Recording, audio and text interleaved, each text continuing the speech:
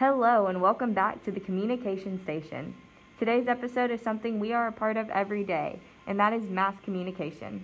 We feed into mass communication all the time through the media, the news, television, movies, etc. Most things we watch or read are trying to make us think a certain way. So what is mass communication trying to accomplish, and how do they get there?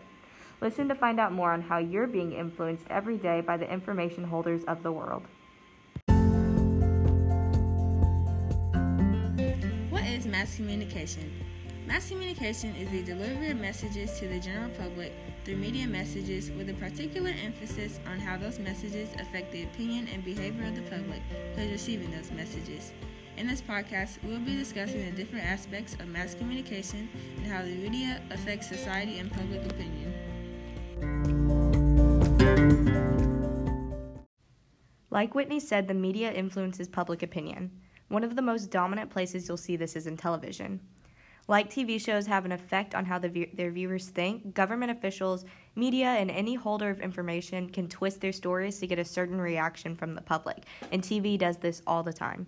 The Netflix show House of Cards follows a couple's political rise to power based on their ability to manipulate public opinion. Their main source is the media. The couple often leaks stories to the media so that the public will get a skewed version of the truth. We have to realize that real-life politicians probably do this with us as well.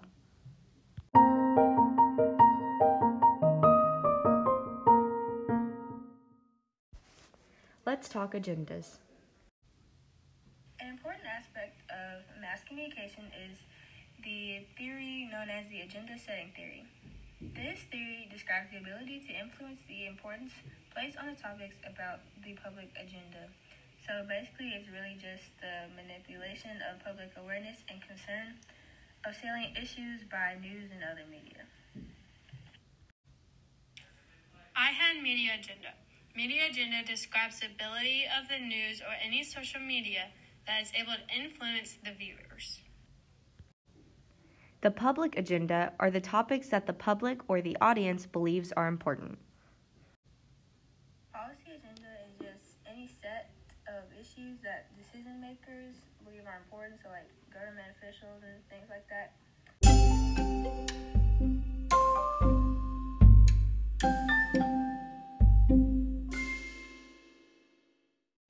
Let's talk theories.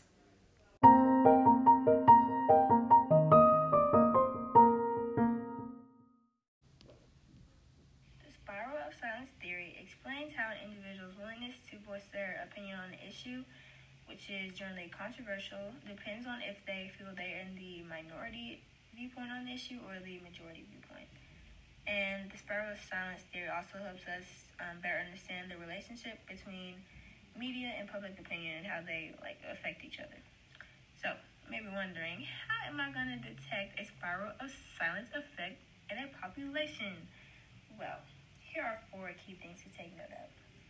First, most are afraid of being isolated for their views, and they worry if they're gonna have a opinion on something and everyone else is gonna have a different opinion. Most people are scared of that. Second, people observe the attitudes of others around them and express their views accordingly. So if you're around someone that you think might have a different opinion than you do, then you're less likely to voice your opinion because you're scared of how they might react or something. 3, people will attempt to discover which viewpoints can be expressed without creating feelings of isolation. And 4, people are more likely to express a viewpoint if the viewpoint is similar to the majority's opinion, and less likely to express that opinion if it is inconsistent with the climate of opinion. So, for example, for many individuals, the discussion of police brutality and racism and all similar topics are seen as very controversial. And for me, as a black person, I feel I'm more in the majority viewpoint area on that issue. So I generally don't have a problem voicing my own opinions on the subject, whereas someone who's not a person of color might feel uncomfortable doing that because they are considered to be in the minority viewpoint on the issue. and this can cause them to stay silent on topics like that because they fear how their words will be received, or they may have different opinions than everyone else, and they don't want to feel isolated. Which brings me to the next topic, which is the fear of isolation.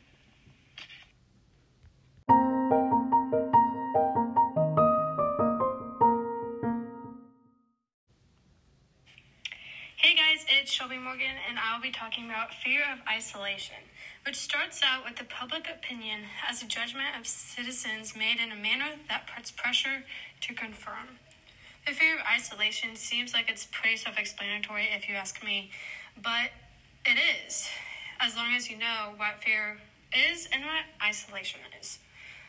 First off, the nature of people causes us to fear separation and isolation from those close to us and other people. There was a test done in 1985 about a theory of why people did not like it when they were isolated and not by anyone else. This test is what scientists call a train test. This train test was done by asking individuals to imagine that they were in a long train ride with a stranger who expressed an opinion about a controversial topic. The individual is then asked to express a contrary opinion on the issue. This test eventually led to the spiral of silence.